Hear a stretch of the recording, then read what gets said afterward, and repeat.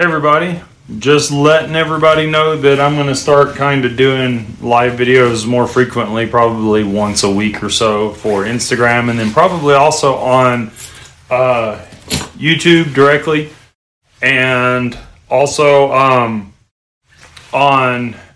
Facebook. So if you guys have any questions for anything you've seen on my channel or whatnot, what's up, Brent, Art Tree Service, good to have you guys.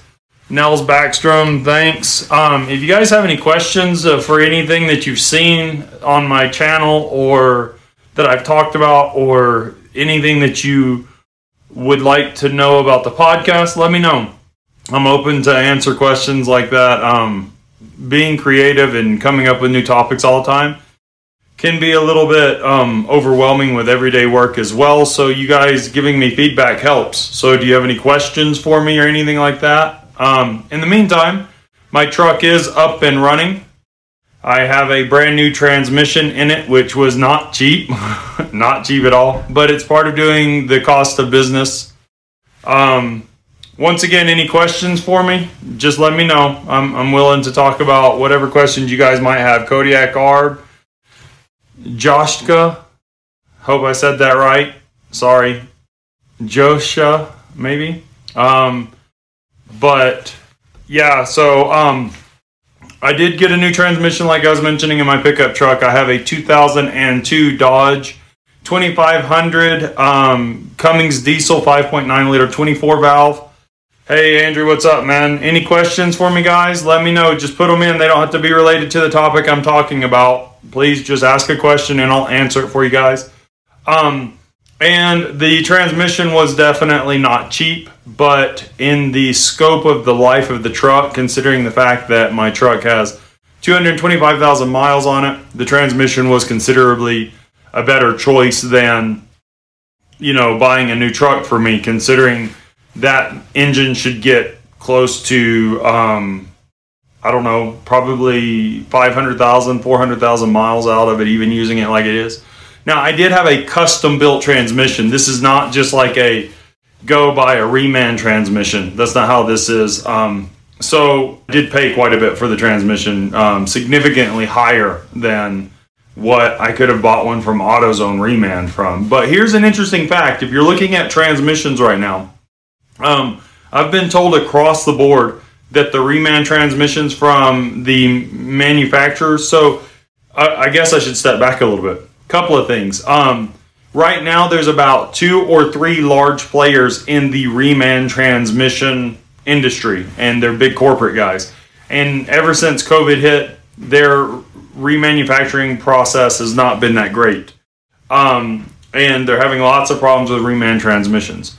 So I actually went with a smaller company, and it cost me a good deal of money, but now it is considerably better. It does have a slower takeoff because it is an automatic, and I had an automatic transmission built, and it has a higher torque stall higher torque stall rating on the converter. That's it. And it's got a full billet.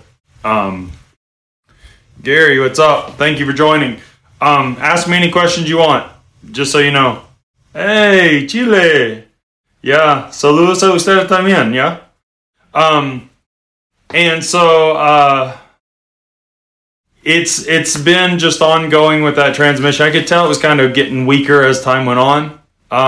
And then, no, it's not a Jasper.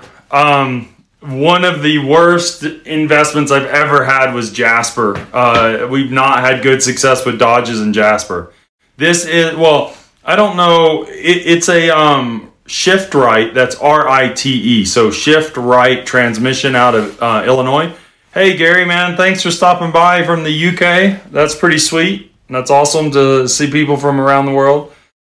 Los chilenos también están acá, which is cool. And so the Jasper transmissions hadn't been real great, to be honest. So I went and had this one custom built.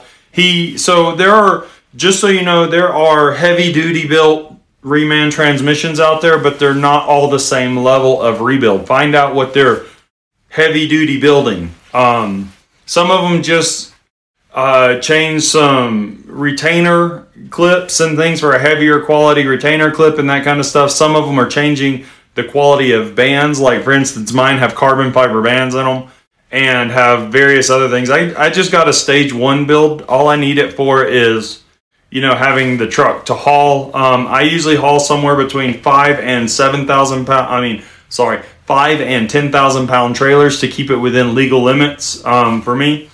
So I just needed something that could handle that kind of level, right?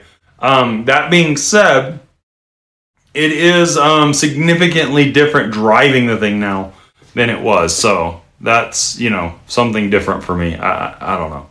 But yeah, it's very, very cool to be able to see the difference in those, and it's hauling great. So I've got my truck back.